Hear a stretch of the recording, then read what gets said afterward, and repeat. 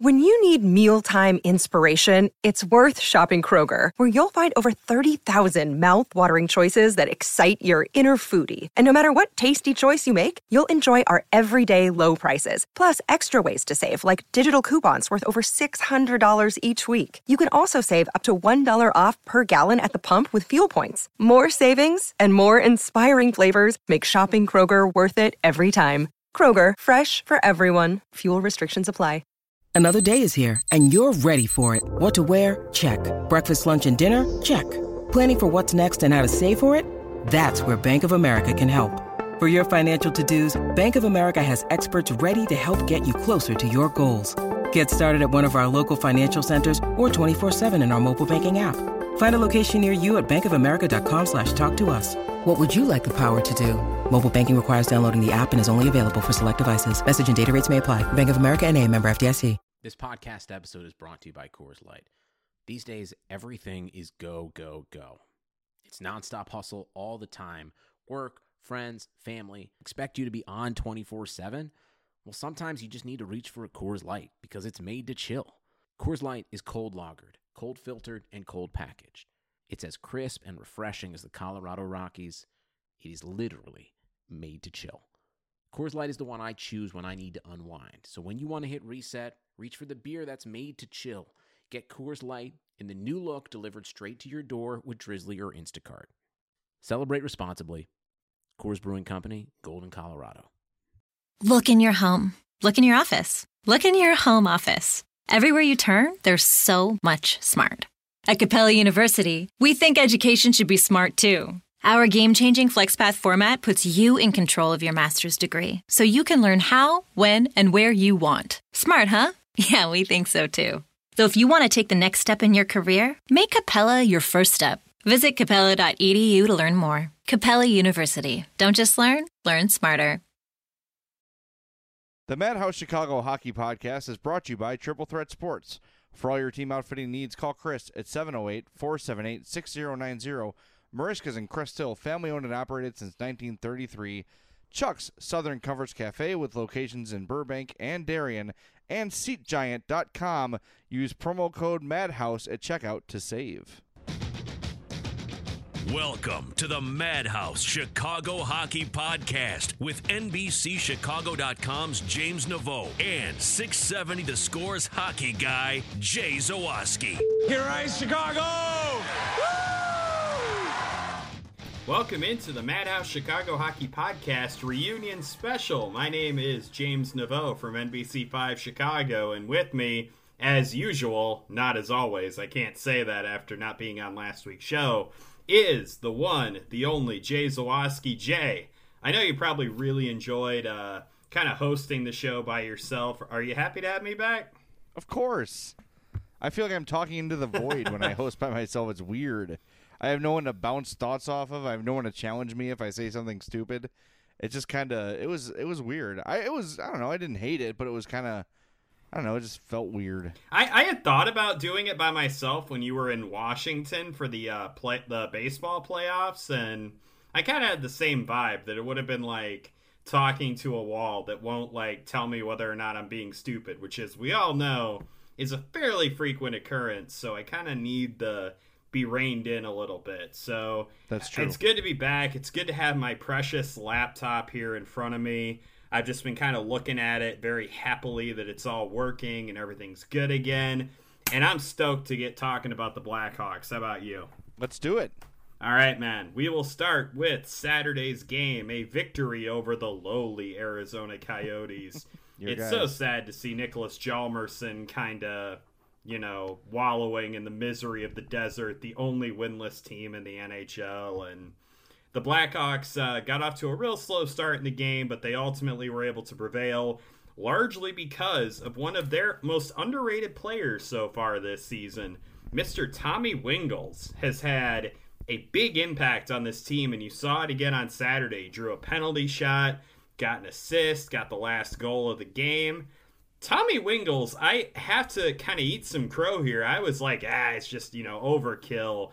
Getting guys like Wingels and Boma, and they're basically Brandon Mashinter light. And it's turned out that he's actually been a really solid fourth liner and a pretty good penalty killer, and he's been keeping Tanner Kero out of the lineup, so clearly he's been doing something right. And I was extremely impressed with the way he played on Saturday, and I've really been impressed overall with the quality of his play since the regular season started. I mean, because he wasn't like the biggest preseason performer, and regular season came in and he just kind of flipped the switch, and he's been pretty solid. I've been impressed with him so far. Well, I think there's value to having veteran players that have played hockey games before. I know it sounds ridiculous, and you said him and Boma were overkill. They were. You don't need both. But if you go get Tommy Wingels, that's good. That's a guy who's, like I said, a veteran player who's been on good teams, who knows what it's like to play in the playoffs. I love the fact that they're letting young guys play this year. Forsling and Ruda and all these guys are in the lineup every night. DeBrincat, obviously.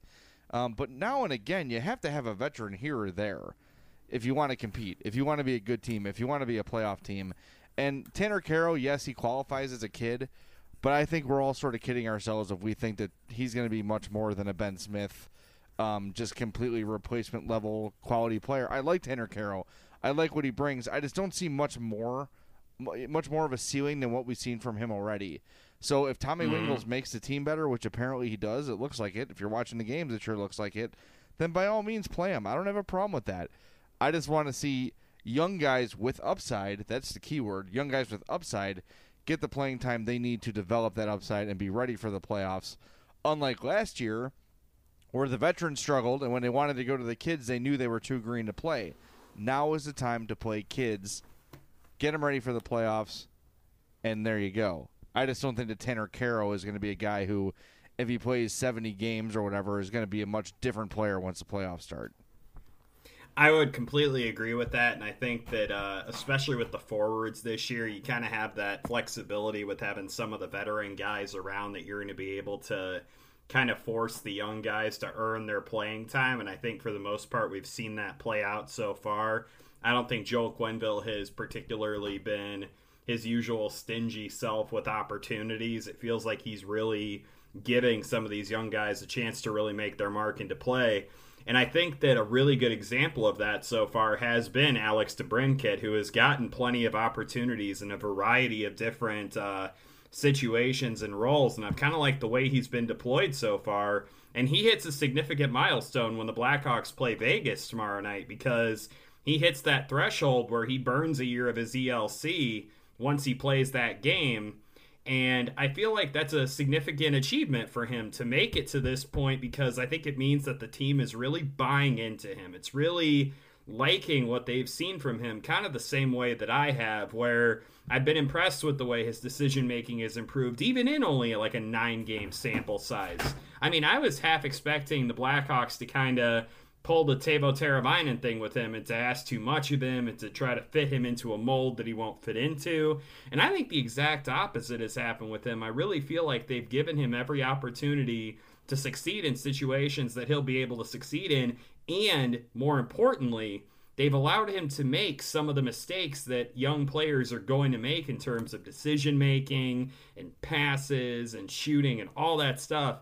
They've allowed him to make those decisions, and they haven't punished him yet. And I think you already are seeing a development in his game. And I'm really liking what I've seen from him, and I applaud the coaching staff for being patient with him while also having that culture of accountability that's allowed them to continue playing Lance Boma and Tommy Wingels over Tanner Kero. I think that Joe Quenneville has done a tremendous job in balancing those kinds of two philosophies that he has in his head.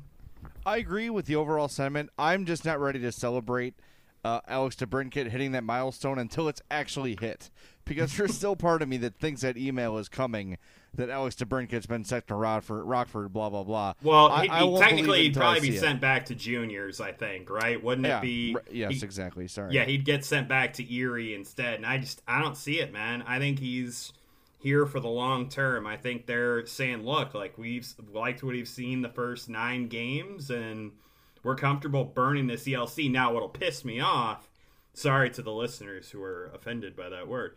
But what will irritate me is if it's 15 games in and they go, no, we don't really like what we're seeing from him, go to Rockford. Then I'm going to be like, why did you burn the ELC, you fools? What's wrong with you? But in the interim, I'm going to applaud the decision because it seems like they've made the right one. Yeah, I agree with you. So far, so good. And like you said, he's shown a mature. I mentioned this in I think it was with you, maybe not, but he's shown a maturity that I didn't expect to see from him on all ends of the ice. And in the preseason, he said that's what he was working on. He was working on that in training camp. The scoring's going to be there. It's going to be there. He's had his chances. He had the other night. What game was that where his shot hit Ryan Hartman in the arm and went in? That's basically his goal, right? So when you look at these opportunities and you look at the numbers on paper, they may not wow you overwhelmingly, but there's been several times he's hit the post very cleanly, several goals that have gone off other players. So DeBrincat is performing as expected. I still would like him to play on a different line. I don't love him with Patrick Sharp. I just don't. I don't know. I know Hartman's doing great on that second line, but I really want to see DeBrincat up there. Yes, it will be a disaster defensively. We've discussed that. I'm not going to get into it again. But if you have the puck, no one's going to, no one can score on you if you have the puck. Right. So I just think that he's better suited there. But as long as he's in the lineup, I'm happy. I'm not going to nitpick too much. But if, the season goes on and the numbers are sort of dwindling there, I wouldn't mind seeing him get a shot on that second line. I would definitely agree with that. I still think that having him on the third line affords you a degree of balance, I think, that you've had to start this season. And I made the comment, I was on a radio show the other day. I was on Hockey Primetime with Connor McKenna, and we brought up the fact that the Blackhawks seem to be a more balanced attacking team this year. And I think part of it has to do with the fact that Alex DeBrincat is still on that third line. And part of it has to do with the fact that Ryan Hartman has seemingly left that Andrew Shaw boneheaded nonsense behind him. And that's something we're going to talk about later, by the way, is one Andrew Shaw when we get into a little bit more general NHL talk. But it seems like Hartman he's recaptured the spirit of what he had the first 60 or so games of last season, right? Sure. Where he definitely was a little bit of an instigator, had a little bit of edge to his game, but his primary focus was on having the puck and scoring the puck. And that's what he needs to do. And he figured it out. And I think part of it is the fact that he's playing with Nick Schmaltz and Patrick Kane, who are giving him the opportunities. But I think there might be a little bit of hey, the coaching staff really hammered into me this offseason that I can't be taking dumb penalties and taking myself off the ice, especially with how bad the Blackhawks penalty kill was last year. They're playing a lot better this year on the penalty kill. And I know that part of it is like the competition that you play. They haven't quite gotten their sea legs underneath them. But part of it also is just better execution, I think, on that end of the ice. So it's kind of interesting to see Ryan Hartman kind of pull those lessons in from last year and to kind of mature a little bit. And it's definitely helped the Blackhawks to kind of keep things balanced offensively. Last year, Hartman was such a mystery to me. In the preseason, the first couple games, he looked horrific. Just terrible that he couldn't play. Then the season begins, and he's much better, very effective. Like you said, filling that Andrew Shaw void of playing physically and scoring, not calling people derogatory names. Again, we'll get to that later. But then all of a sudden, he's almost like the anti-Nick Schmaltz, where the second half of the season comes and he turns into a dumbass. It was very strange. I don't know what happened there. I don't know why he resorted to that. Maybe he was feeling like, okay, the playoffs are coming and I need to bring more of a physical element to my game. I don't like that. Do what's working. And what he was doing for the first probably 3 quarters of the season last year was working. He's brought it back this year. I think plus he's even better now than he was then. I think he looks a little bit faster, a little bit stronger, which is, it's going to happen in the development of a young player. But you're right. I'm very encouraged about Hartman. And when I say that I'd want to see DeBrincat get a look up on that line, it's not a knock on Ryan Hartman at all. I think Hartman's been terrific. I just think that, you're putting him back there on a slowish kind of a line with Anisimov and Sharp. And I just think that he's, I don't know, not putting the brakes on, but he's kind of playing slower than he would like to. Mm-hmm. Maybe that's a good thing for a young player, though. I don't know. Like I said before, Joel Quenneville knows a lot more about hockey than I'll ever know, right? I just, I I think the balance is good. You mentioned that, and that is something that they for sure stress. They definitely emphasize that.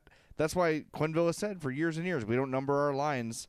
Okay, we do, but it's fine. Yeah, exactly. But that balance has always been important to him, and I do think with the Brinket on that third line, you are getting more offensive balance for sure. So I see the point. I see why they're doing it. I'm not mad about it. I just, before long, would just like to see what that looks like. Maybe it's just like the old-time meatball fan in me. You've been playing too much NHL 3-on-3 is what's happened. Probably. Yeah, maybe a little bit.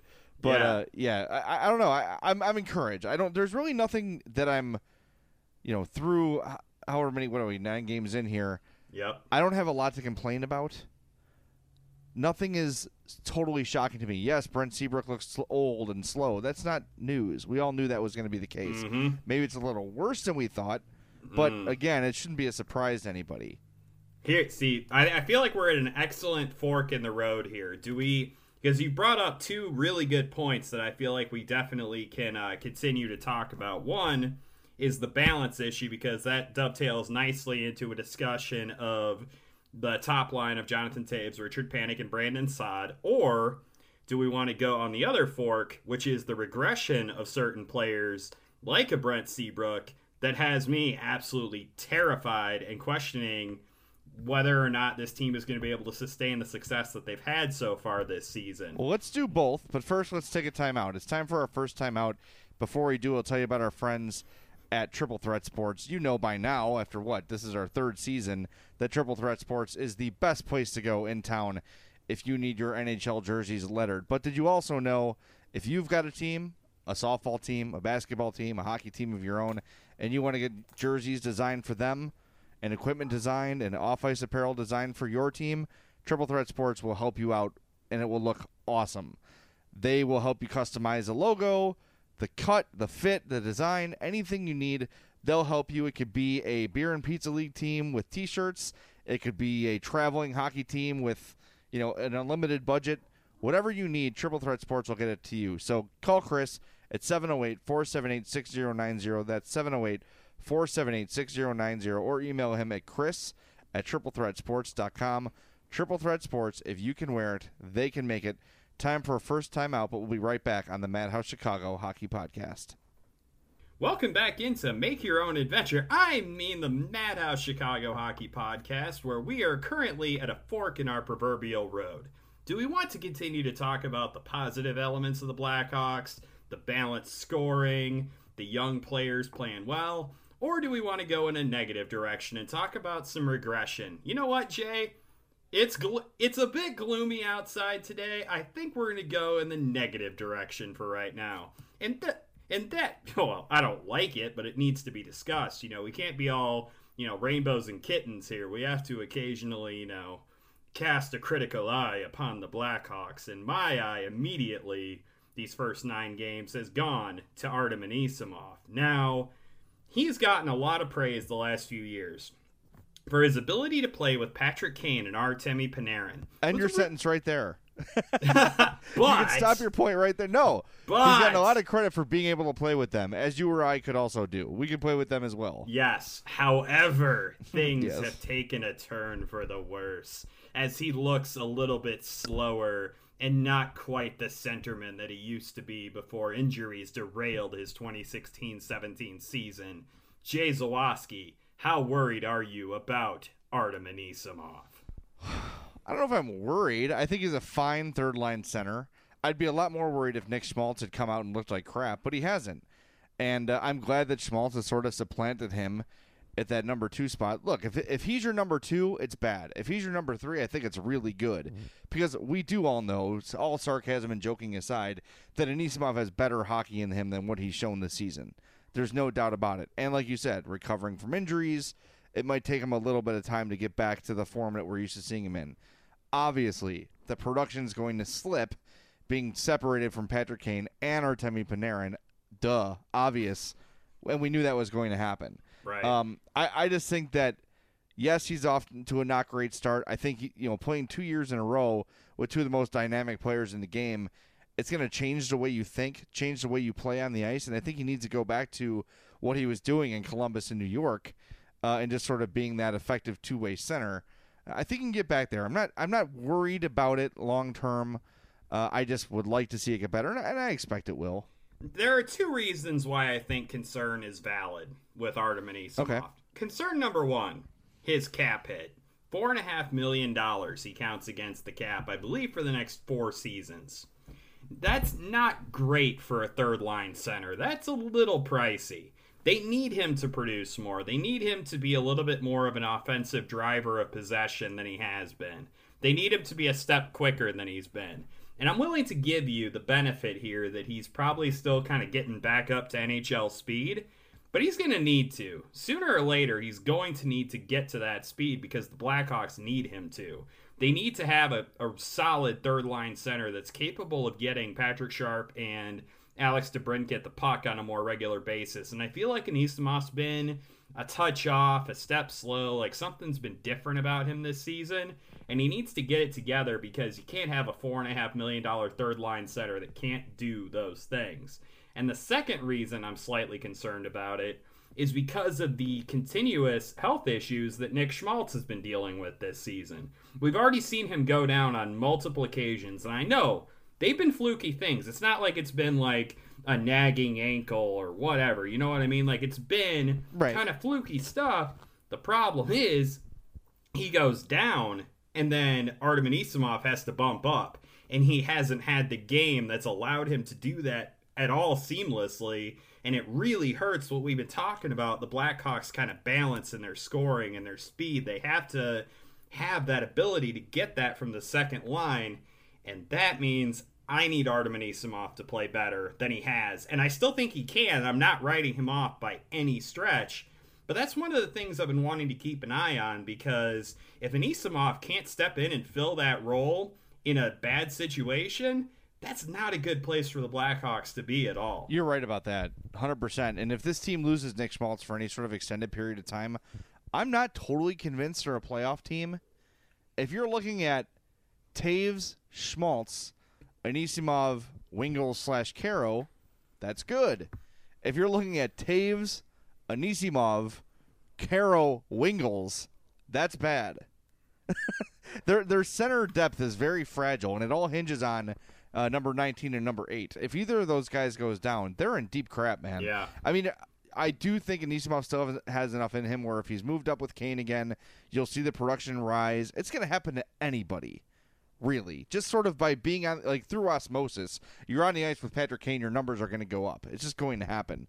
But you're right. He needs to be better. I'm a little. It's 9 games, right?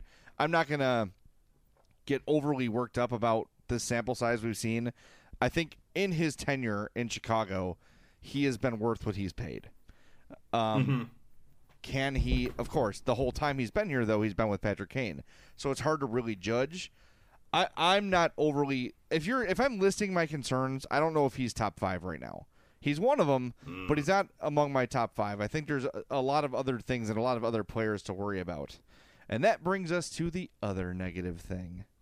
And you know me, I got blasted by some dude on Twitter saying that I'm not hard enough on Brent Seabrook. Okay, I don't know what I'm supposed to do or say aside from he's no longer good at hockey, which is the truth. All I've said was I'm not going to be a guy who's screaming and yelling, you suck, Seabrook, because the dude has done so much here. My problem is with Stan Bowman. And that deal, what he was thinking when he signed that deal, I'll never know. And you and I think we did a podcast either the day of or the day after that contract was signed, and neither of us could figure out what the hell they were thinking. Yeah, we both were thinking that it was way too much term, especially. We thought the money was right if it was shorter term, but we could not, for the life of us, figure out why he was making nearly $7 million a season for 8 years. We were like, no way. Yeah. You cannot pay him that. It can't be both. You can't give a guy term and money. Pick one. If you want to reward him for his fine work with the Blackhawks and the 3 Stanley Cups, which he deserves, he probably played for a little cheaper than he could have too. And in all honesty, you say, hey, look, we're going to give you a 3-year deal. We're going to pay you $7 million a year, and you could call it a career. Instead, the Hawks give him $6.875 through 2023-24. 1, 2, 3, 4, 5, 7 years left on that deal if you include this year. What tells you? Look in your crystal hockey balls, James, and tell me what Brent Seabrook's going to look like in 7 years on the ice. I think it's going to be a great TV analyst. I mean, they're going to have to invent some sort of skin rash or, something for Brent Seabrook because there's no way in hell he is finishing off this contract. I read a really good article in The Athletic today about Brent Seabrook. The title of it is Brent Seabrook's contract could be troubling for the Blackhawks in the future. You think? Give me understatement of the year for 600, Alex. In the piece, I thought there was a really good quote, and it says, "The Blackhawks Brain Trust has exhibited a true wizardry over the musical chairs of managing an NHL roster. That spell seems to have been broken, and it starts with Brent Seabrook's 8-year contract extension. He is 32 years old and on the backside of his peak performance." Yeah, pretty much. You nailed it. Like that, you're doing the thing that you don't do as a GM, and that is pay for past performance. You don't do it. You pay for what you think you're going to get out of the player, and there's no way in hell that Brent Seabrook, even when he put his name on that dotted line, was a $7 million a year defenseman. He just wasn't. He's really, really good, and it's really hard to replace a top-line defenseman. I know that, you know that, but I also know that you don't sign a 32-year-old to that deal and expect them to continue playing at that level. And from what we've seen the first 9 games of this season, Brent Seabrook not only is not at that level, he's at such a bad level that I am openly calling for him to be a healthy scratch at some point because he's actively hurting them right now. That would shock me. He is hurt. No, it would shock me too. But the point is, if you're going to pull Michael Kempny from the lineup, or Jordan Esterly, or Cody Franzen, or anybody, if you're going to pull them out of the lineup as healthy scratches, why isn't Brent Seabrook on that list? The game against Arizona the other night, comically horrible team. They are bottom 2 in every conceivable category, and Brent Seabrook could not defend them to save his life. He even put a puck on Corey Crawford, like a literal shot. It was supposed to go behind the net. It wasn't even close. It's like, if you can't make that pass under zero duress, what the hell are you doing on the ice, man? He looks completely lost. He looks like he's lost 6 steps, and he needs to be benched at some point. It just has to happen. Well, there's no sign or hope of it getting better either. It's not like you're saying, well, he's coming off an injury or blah, blah, blah. No. This is what it's going to be, and it's only going to get worse as his contract goes on. And yeah, I've said it. I love Brent Seabrook. He's one of my favorite Blackhawks of all time. It doesn't change the fact that today, on October 23rd, 2017, Brent Seabrook is a sucky hockey player. It's a fact. I liked what Chris Chelios did too. I liked what Bobby Hull did for the Blackhawks too on the ice. I liked what Sam Mikita did. It doesn't mean I want them skating for the team right now. It's just, I mean, what I have to know, I cannot fathom what Stan Bowman was thinking when he signed him to an 8-year contract extension. Yep. What could the thought process? There's got to be something. He's not just a dumbass. He didn't just forget, right, like how the cap works, or he didn't forget how Brent Seabrook looks on the ice. It's not like when that deal was signed, he was coming off a good season. No. He was already, the decline was obvious when he signed that deal. He was a third-pairing defenseman in 2013. Yeah. Nobody points this out. That's but 4 years remember, ago. He got demoted in 2013, the height of the Blackhawks superpowers. He got demoted, and he signed an 8-year deal 3 years later. Is there some sort of cap thing we're not aware of? Is there some sort of, I don't know. There's got to be something. And I'm not the biggest cap expert in the world, and I know you aren't. You're better than me, but I know you're not either. I wonder if there's some sort of thing like coming up in the CBA that, I don't know. There's got to be something, because there is no effing reason that deal should ever have been signed. I'll give you a heads up. I don't think you're getting another compliance buyout in the next CBA. So if Stan Bowman thinks that he's getting one, I think he's sorely mistaken. I don't think there's any chance that happens, because I feel like the NHL isn't going to drastically cut the salary cap again and then allow teams that bail out. I don't see it happening. And if Stan Bowman's banking on that, then he's a dope, because I think that's a really stupid thing to hope for. Like, oh, I hope in 3 years that I get bailed out for this horrendous mistake that I've made. If that's the way you're drawing out your plans as a GM, you should probably be fired. Well, but there's never been any evidence of him working this way in the past, right? It's not like there's been some deals that, like, okay, maybe that's $1 million too much. Or maybe it's Marcus Kruger, for example. Exactly. Maybe it's a year too long. Fine. But it's not something that's going to cripple you on and off the ice for the next almost decade. There has to be something. And I don't know if, I'm not in the locker room. I'm going to get there soon. But I also don't know if, like, because I'm there so rarely, do I have the authority to be like, Stan, what the hell were you thinking when you signed this deal? I want someone to ask that question. Someone to say, okay, look, we've noticed, however you look at it, on paper, you want to look at it, advanced stats, you want to use the eye test, whatever you want to do, whatever scouting method you want to use, everyone could see that Brent Seabrook was regressing. And then he signs an 8-year deal. Can you tell us the mindset behind that deal? And not only that, he signed it a year early, too. And you can't tell me Stan Bowman's going to sit there and tell you with a straight face that we believe Brent Seabrook still has 8 years of quality hockey left. Mm-hmm. No way. No. There's no way he would say that with a straight face. He might say it, and people might let him just move on from it, but that can't go without being challenged. It can't. What? Why? What do you see, or what did you see at the time of the deal that made you think that it was going to get better, or at least, stop the decline at that spot?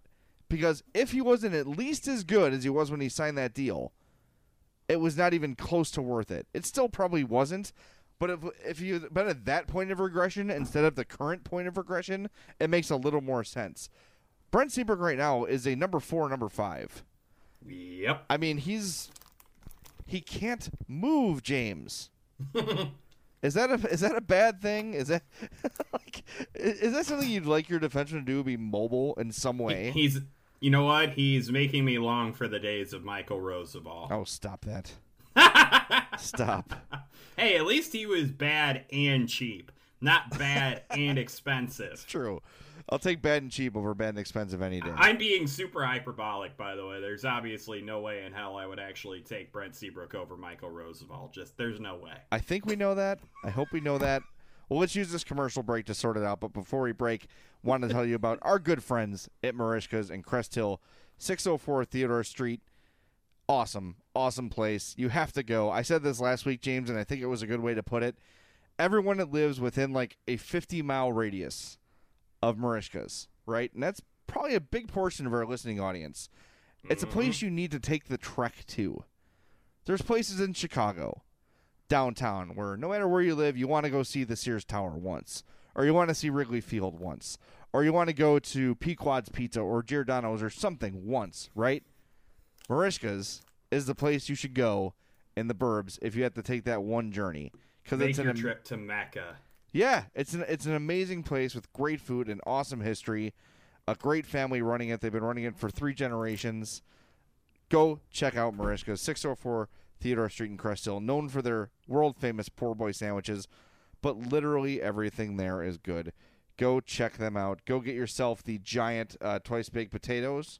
Oh, those were good. Remember those? Mm-hmm. Oh, I want those again. I want to live in that time.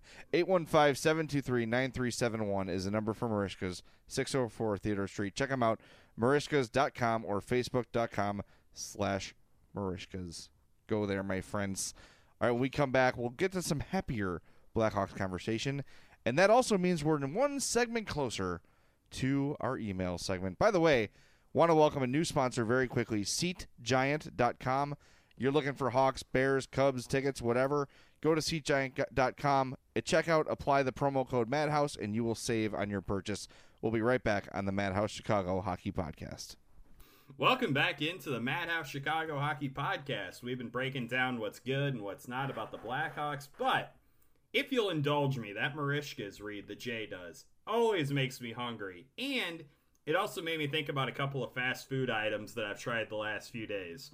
Just wanted to give my thumbs up to the crispy chicken quesadilla at Taco Bell. Excellent. And I want to give kind of a side thumb to the ghost pepper cheeseburger at White Castle. It's got a lot of kick to it, and I don't know if that's a good thing or not when it comes to eating sliders. So in my audition tape for the Fat Guy podcast, I say, yay, Taco Bell, and to White Castle. Jay, you got any thoughts, any feedback on that? I remember food. Wait, Jay, what do you mean you remember food? Talk to me, man. What's up? Let's get you on the couch and let's have a therapy session here. What's wrong, man? Well, I've been on a diet for about 18 hours now. Oh, so that's why you've been so cranky today. It all makes sense. Well, it's part of it. There's been some other stuff, but when you're a fat guy, the world is your oyster. Like, what am I going to have for lunch? Any damn thing I want. Where's that? Anywhere I want to drive. Now I'm on this diet, right? My buddy challenged me on Facebook, and not like, I challenge you. He said, I want to lose weight. You want to do it with me? I said, cool. So me and my buddy Kyle and my buddy Derek are going to lose weight together. And it started today. And, man, because it was raining, I could usually, walk downtown, find something to eat before I get on the train. My train's at 2:30. So, of course, it's pouring rain, so I didn't do that. I went to, the little cafe they have in my office. Nothing looked good. Then, in the Pedway, it's Burger King or Subway or Taco Fresco. It's, nothing healthy there. So I'm like, what am I going to do? Then I go home, and I just had soup. And I'm just so hungry right now. All I've had to eat today is yogurt and apple and soup. And I'm proud of myself for doing as well as I've done through 18 hours of my diet. But, man, it's hard. I know it's going to get easier, but I got to have a plan. That was a problem, is I just started it kind of willy-nilly. I need a plan of, bring this to work, snack on this. The apple was great, but I ate it too early, and I didn't have anything with it. I should have brought some peanut butter or some cheese or something to have with it. Tomorrow, I'm going to be more prepared, and I'll be able to go walk and get some lunch. Because if I'm downtown and go to Chipotle, get a healthy bowl, but, no cheese, no rice, just make it healthy. I can do that. I can survive that way. But today, oh my God, dude. And then I went to Aldi to get chicken for dinner, and I'm like, all I want is a peanut butter and jelly sandwich. And the only thing they had of grape jelly was a 55-gallon tub. And I don't want all that grape jelly in my fridge, and Hope likes strawberry jelly, and I hate strawberry jelly. So I was pissed off about that. Then I came home and there's some water in my basement. I'm pissed off about that. You could have drank it. It would have been healthy. Not this water, my friend. This came through my walls, and no, you don't want this. So it's just aggravating. I'm just hangry is basically what's happening right now. So I feel like I've turned my mood around since we've started, I hope. But if I seem a little down in the dumps, just know it's me wasting away to nothing. Jay, my friend, you know I'm here for you, right, man? You know that I'm always going to support you no matter what you do, right? Yes, and here comes some totally dickish and insensitive statement. Go ahead. Apple cinnamon jelly is awesome. I had it for the first time yesterday. Big time game changer for me. You should try that. Where'd you find that? I was at a diner having breakfast, and I put it on my toast, and it was life-changing. Well, can you just, buy that in a store? I wonder. I haven't seen it in a store, but if I do, I'm buying it. Well, buy me one, too. I will. And B, I have been toying with the idea for several weeks now of giving up soda. Been drinking way too much of it. I've been subsisting a lot on Pepsi, and that's been basically one of the only things I've been drinking at work. In honor of your weight loss challenge and in honor of you trying to better yourself, I am declaring on the podcast that I am giving up soda in what's the word I'm looking for here? 3 years.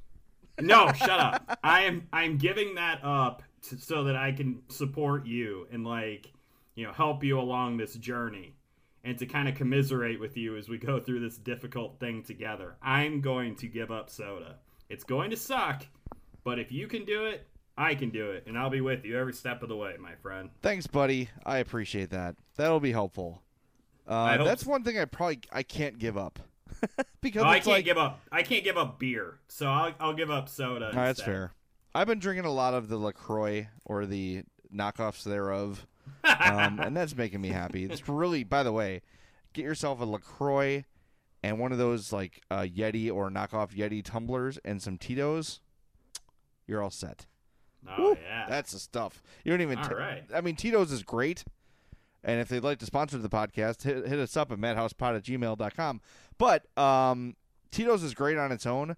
But when you mix it in with the LaCroix and the ice, it's perfect. And you can barely taste the vodka, and you get lit up quickly. Nice. Yeah. Little I'll pro keep that tip. in mind. 0 calories for that, too, by the way. Good. Nice. Just sparkling water. That's all it is. Speaking of healthy living, we have Blackhawks stuff to discuss. Enough food. Yes. Stop talking about this before I cry. Jonathan Toews. That's a healthy living individual. He's changed up his diet and his exercise and is really his whole approach to hockey this season. And it seems to be paying off for him. I've liked what I've seen from Jonathan Toews. Jay, how about you? I think we're seeing Jonathan Toews be Jonathan Toews. And as we predicted, you give him a competent line mate. And look, lo and behold, you put your first-line center with first-line talent, and he puts up first-line numbers. What a shock. Are you insinuating Marian Hossa wasn't competent talent? He wasn't. He didn't play the whole season with Toews last year. Spent a lot of time on the third line, and he was 37 years old. And I love Marian Hossa, but his best scoring days were behind him. I think that Brandon Saad, being a scoring power forward in his prime, teamed up with Richard Panik, who is also way on the upswing in his career, entering his prime. That's a legit top line, and you're seeing the payoff. You're seeing the results. I don't think Jonathan Toews looks much different when you watch him shift to shift. Does he look very different to you the way he's playing? Does he look faster? Does he look stronger? Maybe a little bit. But I never had any doubt that Jonathan Toews would return to the level he's playing at now. He's on pace for, 80-some points? I think he's doing great. I'm very, very pleased with what Jonathan Toews has done this year, and to me it's not a surprise. I knew Brandon Saad coming back would be great for him. He had his best years with Saad by his side, and that will continue. So I mentioned earlier my concerns. Toews was never a big concern of mine. I wanted him to do better, more just to shut people up than to prove me wrong or to convince me he's still good. I knew he's still good. I knew he's still great. So patting myself on the back for being right. Because I deserve it. I think most of us kind of anticipated that Brandon Saad would give Toews a nice kick in the keister. And I feel like we've all been kind of validated so far this season. He doesn't have like the greatest numbers in the history of hockey, but there's a difference that you can tell on the ice with Jonathan Toews. You can tell he's playing with more freedom. He's playing with a new intensity, new speed. I think the Blackhawks getting knocked out early the last 2 years, I think, has really kind of put a burr under Jonathan Toews' proverbial saddle. I really do. I feel like he has gotten a kick in the butt from those defeats. I feel like he's more motivated than he's been in a long time, and there's just a hunger in his game right now, and it's been really remarkable to watch it. And I give Brandon Saad a lot of the credit. I give Richard Panik a lot of the credit. And I give Stan Bowman credit for getting Saad back, because he had that in his mind that he could get Brandon Saad back for the next 4 years and kick Jonathan Toews' butt into gear as he starts to hit that point in his career where the slow decline in production, it's no longer a far-flung thing. It's going to happen at some point in the not-too-distant future, and you want to maximize Jonathan Toews' window right now, and that's exactly what the Blackhawks are doing. And it was a really smart move, I think, to bring Brandon Saad back, and it has already paid dividends for Jonathan Toews, and kudos to Stan for doing that.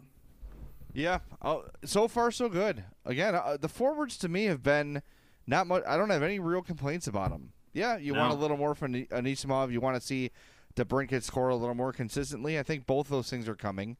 Saad has been great. I predicted he'd score 35-plus goals. He's got 6 so far. I think up front they're really, really strong. It's just that blue line. You got to find a way. Brent Seabrook's not going to sit.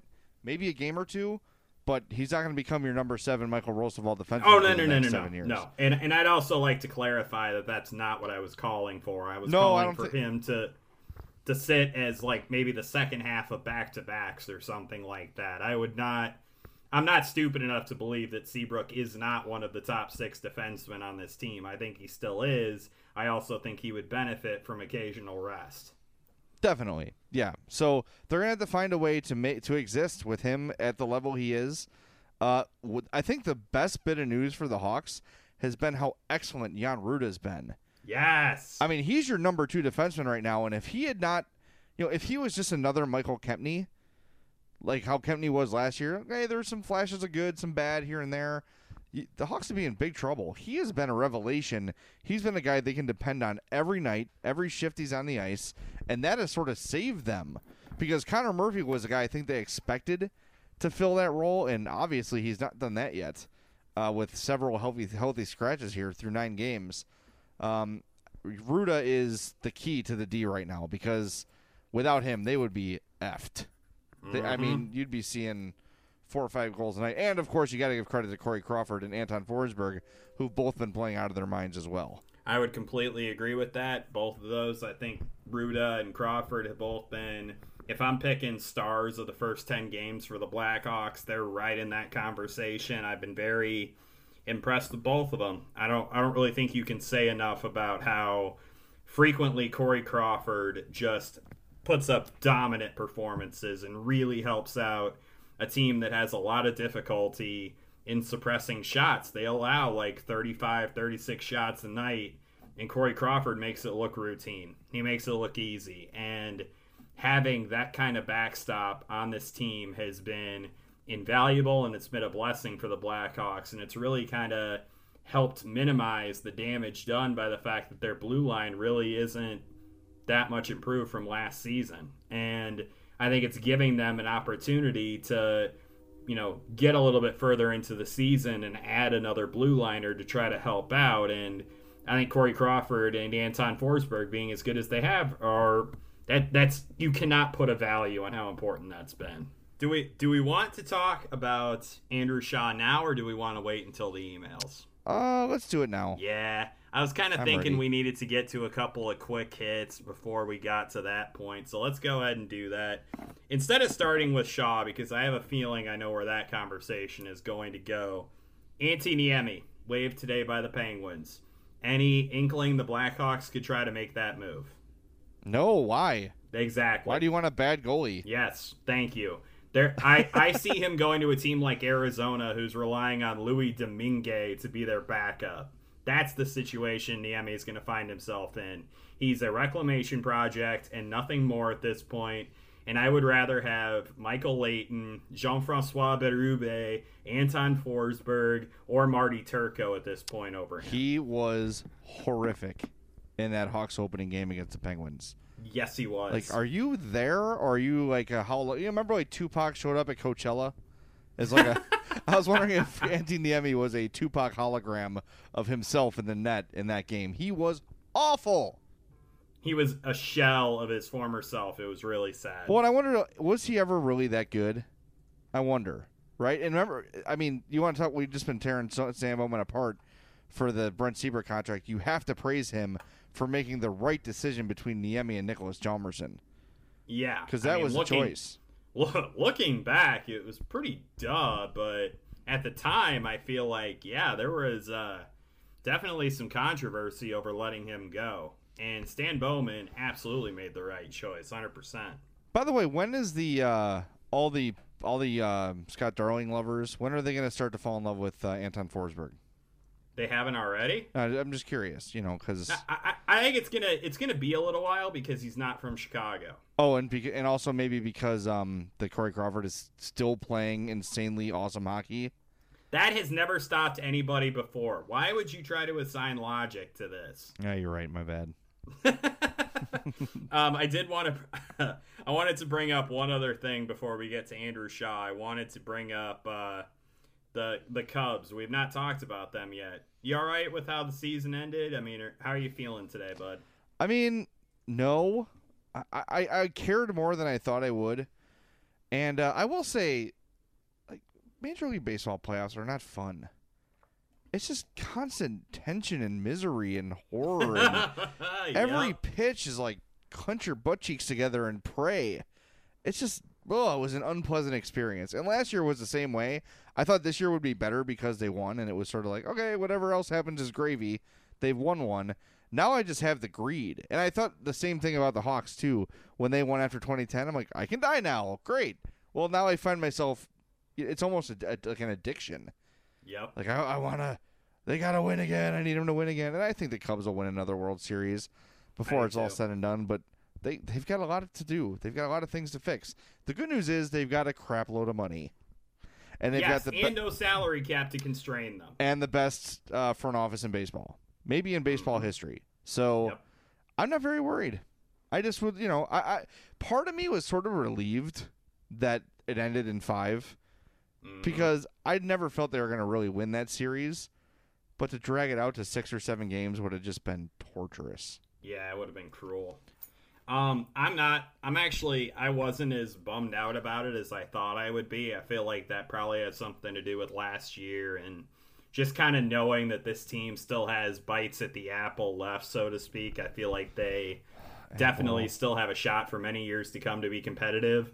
The one thing that I worry about after that is I hope they don't overreact to losing in 5 games to the Dodgers. I hope that they realize that baseball is a game of limited sample size all day, every day when it comes to the playoffs. And I hope that they draw conclusions, not just on what happened against LA, but on what happened throughout the entire season.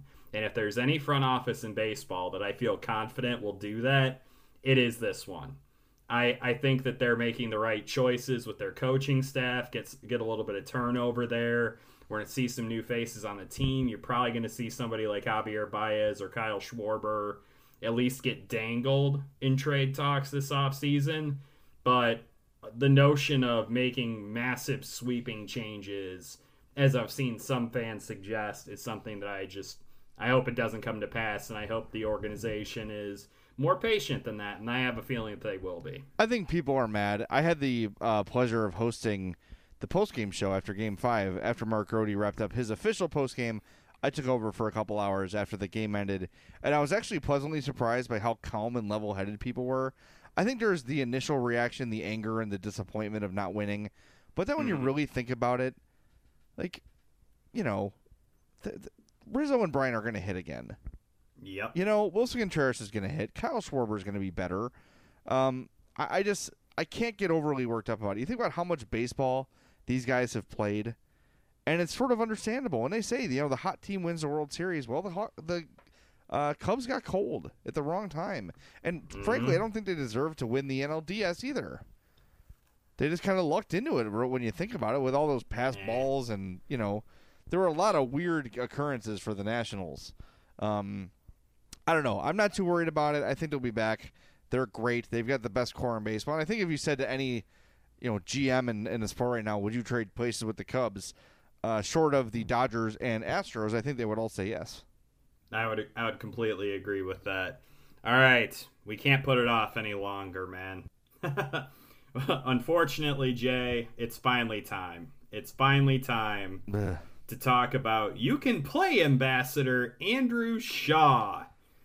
I'm just giving you the stroke mechanic, which is the eye roll and the fist clenched in the up and down motion.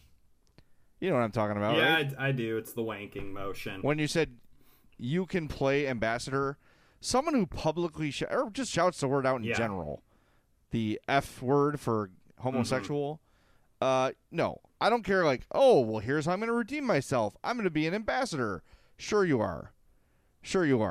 It's come on. It was so obviously clear when he said that he was that it was just a reclamation project.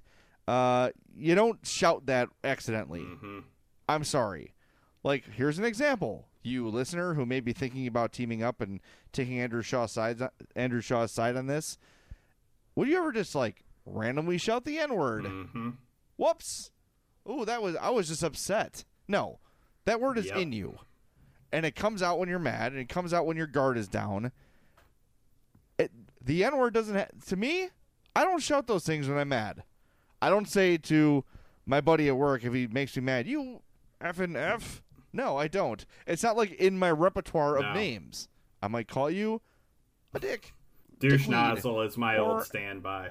There's so many great names to call people when you're mad. Douche Canoe is another one I've heard that I like. I don't know what it means, but I like it.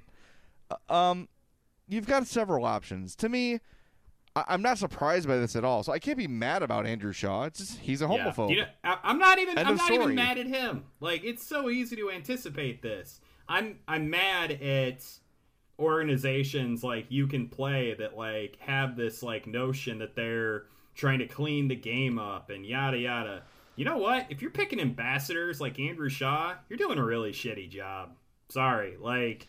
Well, I think what they're trying, and I see what you're saying. I think that what they're trying to do is to say, look, if you've had these sort of thoughts before, you've said these things before, and you've taken some step back and said, you know what, I wish I hadn't done that, right? I wish I hadn't done those. We've all made mistakes. Every single one of us has said that word in our life at some point, right?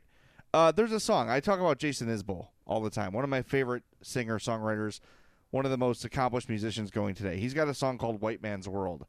And it's a lot about like the regret of standing by while maybe you weren't doing it directly. Maybe you weren't calling someone the N-word or you're making racist jokes or whatever. But if you're there and you're witness to it, you're just as guilty, right? It's kind of the same idea. And I think for Andrew Shaw to say if he was sincere and said, God, you know, I've used that word the wrong way. Or I've used that word and I shouldn't use it anymore. And I'd like to change, and I'd like to show other people that they can change too. And then he really became involved and did things to better himself. Fine. I think people can change for sure. And I have no problem with trying to change.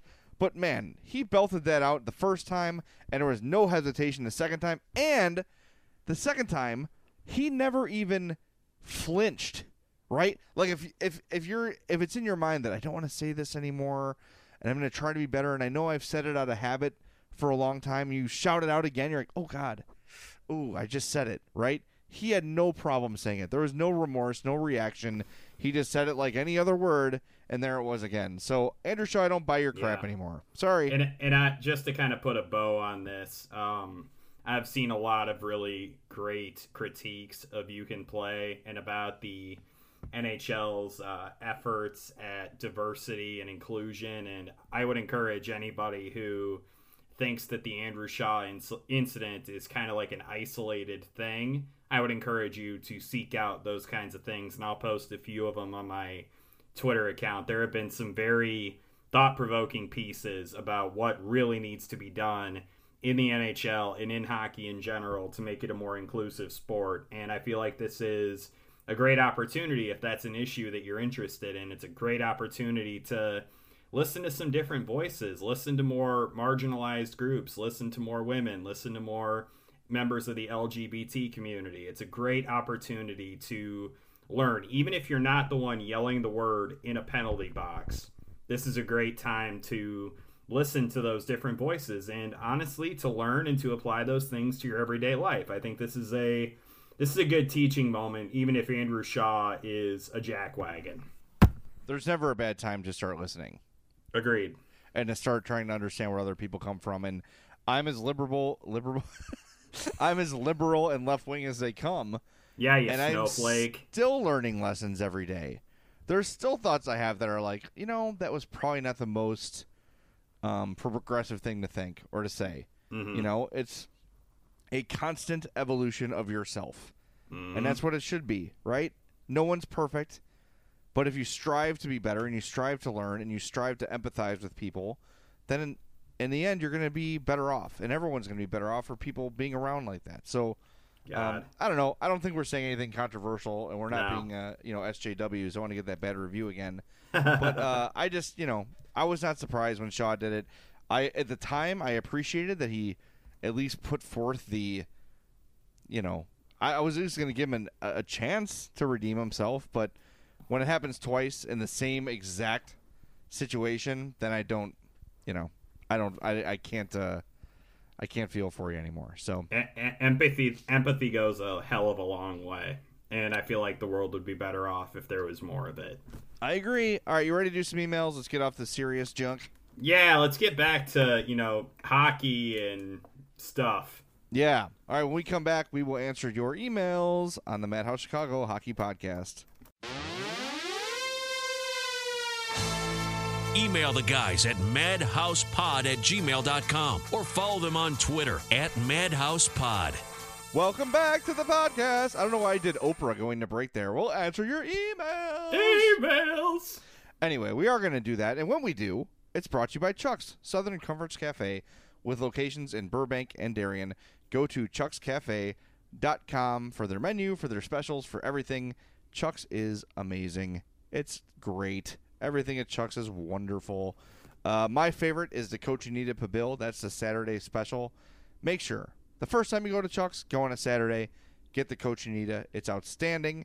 They've got great barbecue, great Cajun, great Mexican food, burgers, fries, mac and cheese, whatever you want. Whatever you have a taste for, they've got it for you at Chuck's. So go to chuckscafe.com. Check out their menu. Check out their locations. They're great. Again, locations in Burbank and Darien. chuckscafe.com. James, to the emails, my friend. I got one here from Chris. He says, keep up the good work. Kind of wish there were locations for Chuck's and Marishka's out here in Nebraska. Yeah, that sucks for you. Dang. I have a couple of questions. Who is the most irreplaceable player on this year's team? It has to be Keith, right? Ooh. It has to be Keith. If he goes down, they are screwed. Patrick Kane. I think they've got the scoring to make up for him. I don't know. I don't know if they do. It'll drop off for sure, but you've got guys like 14 and some other guys in the system that in Hinostroza that can come up. They're not going to put up Kane numbers. I know that, but you've got more offensive depth in the system than you have D. If Duncan Keith goes down, what's your pairings? I still feel like that defense is a tire fire regardless. Yeah, and then you remove a Norris Trophy candidate. Well, although I guess you can make the argument that it's more smoldering right now than a raging inferno. So I'll go ahead and concede defeat on this point. Damn right. Second question: why doesn't anyone mention Jocelyn Tebow anymore? What do you mean? No, we mention him all the time. We've never mentioned him ever. There's all this love for the Hawks of the 80s and early 90s, but there were some pretty good teams after that. I'd say he's the third best Hawks goalie in the last 30 years. Whoa! Whoa! You had me and you lost me. Oh, man. What was 30 years ago? 1997? 30 Actually, would be 1987. 87. I'm good. IR math are hard. So, Eddie Belfour. Belfour is one. Dominic Hasek. He says Hasek doesn't count because he was never a full-time starter here. What? Okay, fine. I kind of agree with that, by the way. Fine, I can go with that. Okay. Eddie Belfour. Yeah. Corey Crawford. Yes. He's right, dude. Nikolai Habibulin.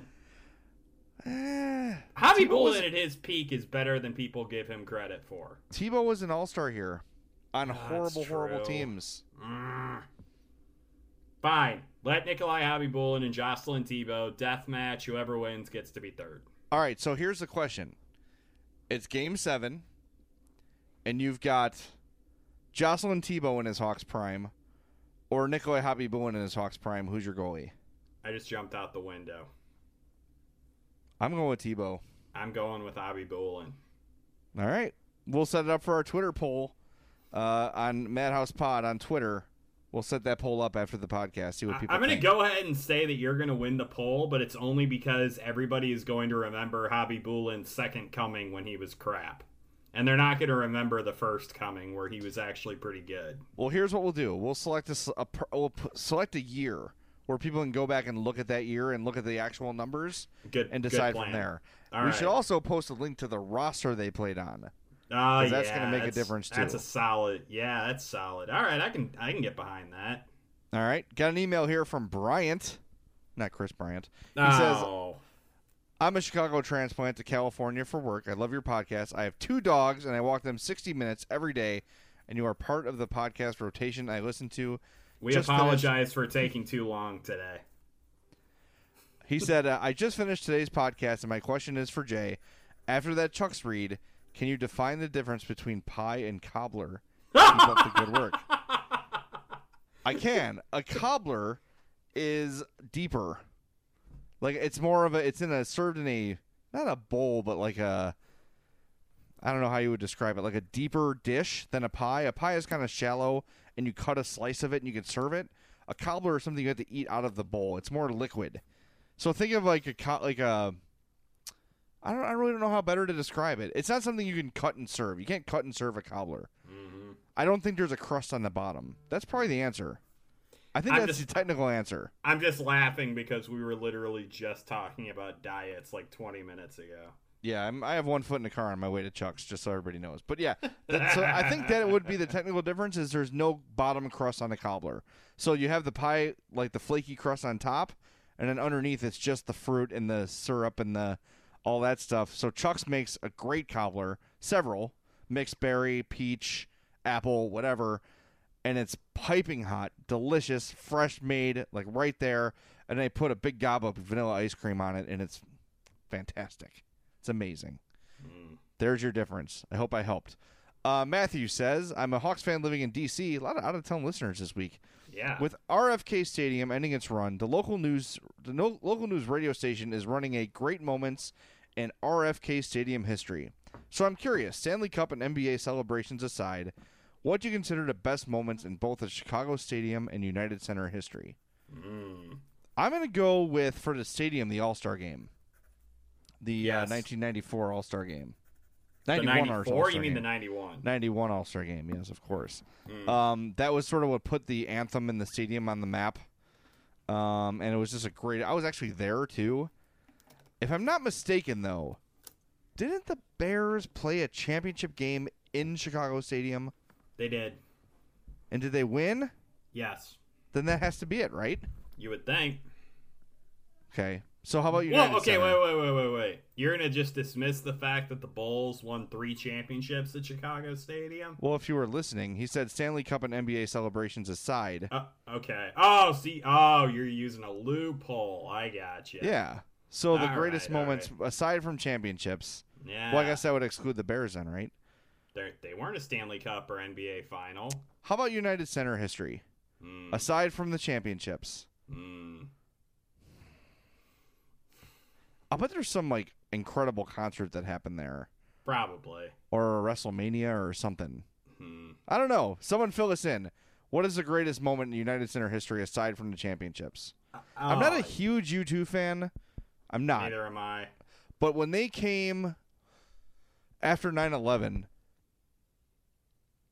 they had that tour that was like very focused on like the survivors and the victims, and it was very 9/11-y. At a time when people kind of needed that. That was quite a thing. That was quite a spectacle. I would assume that's among them. Yeah, I think for me, like if we're like casting aside the 2015 Stanley Cup and the Bulls championships for the UC, I'm going to go ahead and say that I still think my favorite Blackhawks moment in that arena was Marian Hossa's goal against the Predators in 2010. Like that, literally, like camera shaking insanity. And that game sucked ass otherwise. Yes. Oh my God. It was like a lightning bolt when Patrick Kane scored that goal. Everyone was sure they were going to lose that game. Then Kane scores with 13 seconds left. Then Marian Hossa comes out of the penalty box and immediately scores the game winner. Like, just lightning hit twice that day, and I would say that's probably the most insane atmosphere I've ever seen at the United Center. I'm with you there. That's a great Hawks. I was trying to avoid like hockey and basketball moments, but that's pretty solid. I think it's fair though. They're the primary tenants of the building, and we didn't say championship. I didn't say Keith scoring the goal against Tampa Bay like that. Nope. I went with earlier in the playoffs, and I think I have answered the question accurately. All right, how about this? The Hossa goal against Nashville, or the Brent Seabrook goal to eliminate the Red Wings? Oh, man, those were both such cool moments. Especially after having a Hjalmarsson goal disallowed. Holy crap. See, that moment to me is the one I will like tell my grandkids about.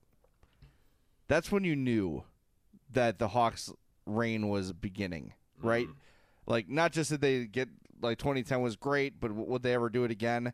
After they slayed the dragon of the Red Wings, that was insane. I still got to go with the first time, man, and it's partly because of, like, the insanity of the Hossa goal and the comeback in that game. And it's also partly how bitter I am that the Blackhawks and Red Wings don't play more than twice a season now. How about it? I actually kind of like them now. What kind of I know, right? Like, what's up with all this respect the Red Wings nonsense? I feel like we've gone soft in our old age. We have. We definitely have. Email here from Carl.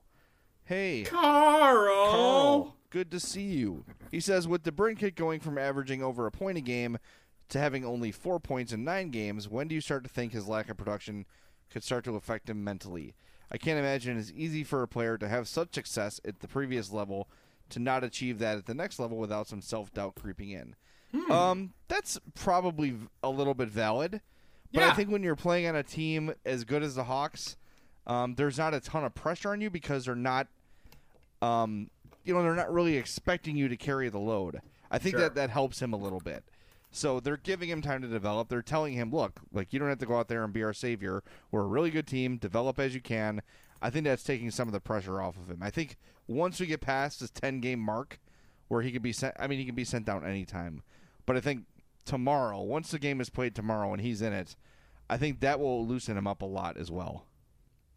I would completely agree with that. Email here from Jason Holter, Salsa Shark, our guy. Yep. Bringing up the 10-game thing we discussed earlier. Just wanted to mention because he took the time to email. Email here from Nate. He says, Nate in the Quad Cities, seeing how well Ruda is transitioning to the NHL is a sight for sore eyes, especially when you see some of the lapses from other blue liners. My question is, do you think he will or has played well enough to get a shot next to Duncan Keith as the number 2 defenseman? That's a good question. However, I think he has, but you kind of have to protect Seabrook with Keith, don't you? Mm-hmm. I was just about to say that. Because who else are you going to protect Seabrook with? Yeah, exactly. Yeah. I feel like a lot of sarcastic answers could emerge for that question.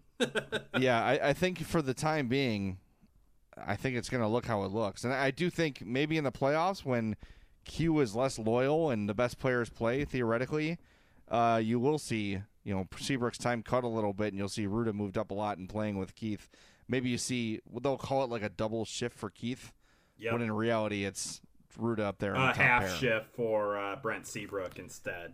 Exactly. Yeah. All right, last email of the show comes from Ken. He says, of the teams in unexpected places in the standings, who is most likely to stick there? The Devils, Rangers, Habs, Avs, Vegas, Kings, someone else? The Kings. I'm going to go ahead and say the Kings are the most likely team to stick where they are. I feel like they've got the goaltending and the experience and all that good stuff. I feel like they've got the pieces in place, even with Jeff Carter out. I feel like they've got pretty good handle on things.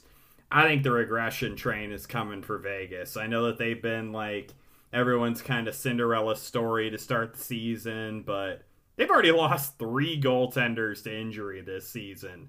Their luck's going to run out at some point. Anthony Niemi, come on down. No, don't even say these kinds of things. Ugh.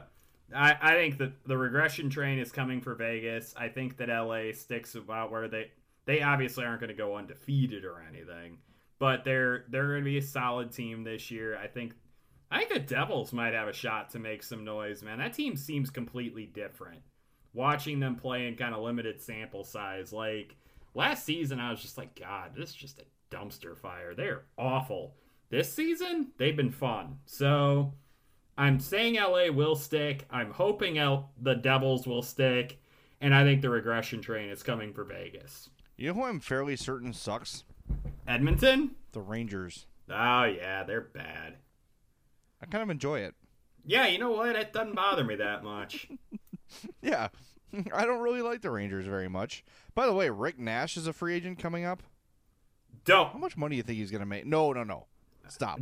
I'm not suggesting. I was literally pointing at my microphone like I was pointing at you. I was like, no. I promise I'm not suggesting such a thing. I'm just saying, what kind of money is he going to get on his next deal? Too much. I don't think so. Who's fooled by Rick Nash anymore? There's always a GM that will be fooled by a player. Well, let's see. What does he make now? Let's do some real-time radio shit. Let's see. Rick Nash, cap friendly. Rick Nash. He makes 7.8. That's Brent Seabrook when I was on. Boy. He had 38 points last year. God.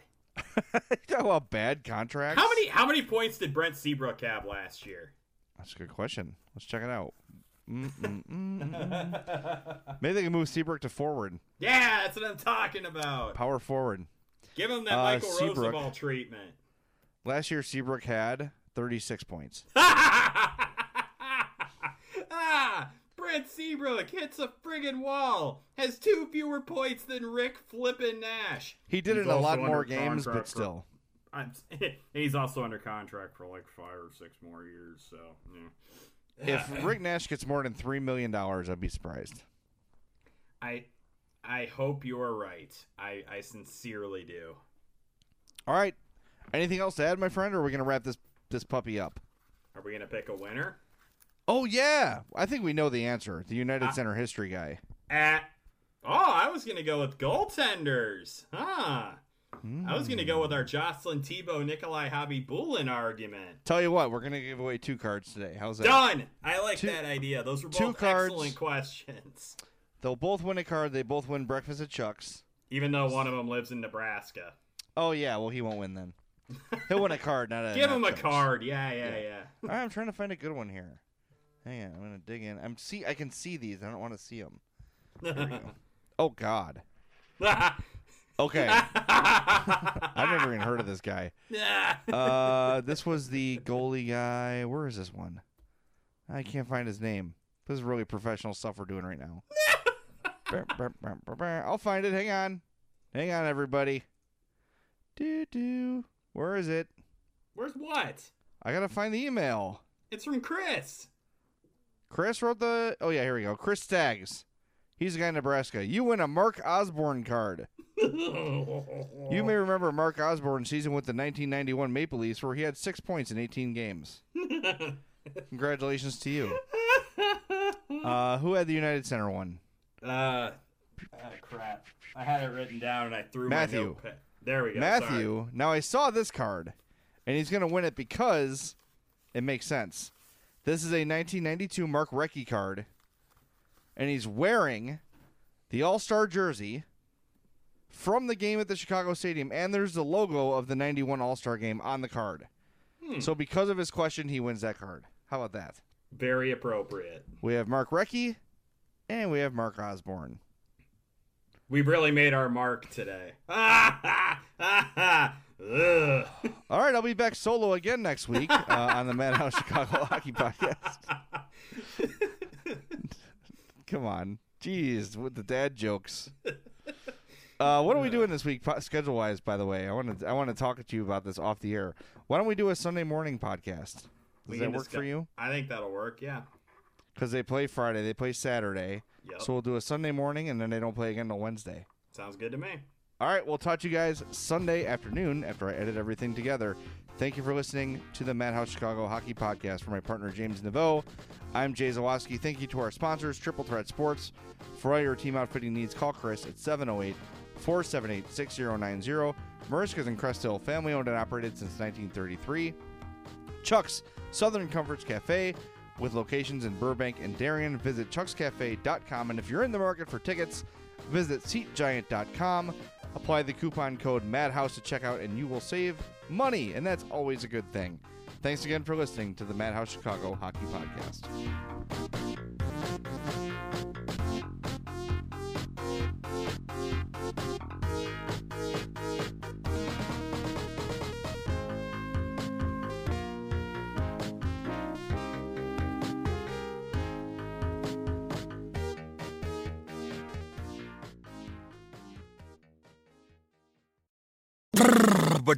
Bodega, Alpha and Omega. Siamese sailors sell celery sandwiches. Sawing-a-bara, serving platter. Hey, Jamie? Yes? Did you want to try reading that line on the script there? Oh, yeah, let's see. You could save big when you bundle your home and auto with Progressive, that one? Yes. Yeah, no, I'm just not warmed up yet. Shouldn't be long.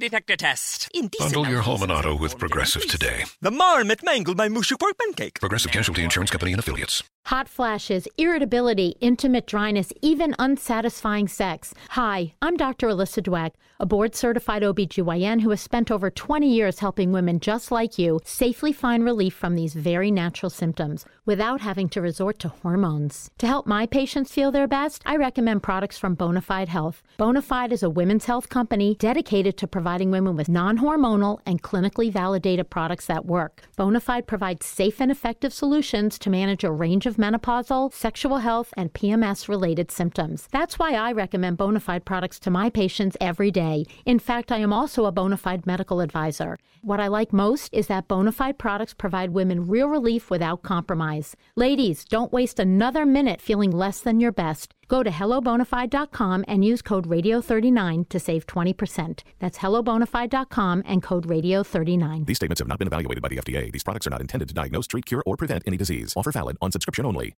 Hey guys, it's Mike. As you know, I adopted my pup Rocky from a local rescue. Now, when people asked me what kind of dog Rocky was, I was always stumped. I used an Embark dog DNA test to decode my most puzzling questions about Rocky. You can also learn about your dog's inner secrets with Embark, the highest-rated dog DNA test. Unlock over 350 breeds and screen for over 200 genetic health risks. Save $50 on a breed and health kit with promo code KIT at EmbarkVet.com. Again, that's promo code KIT.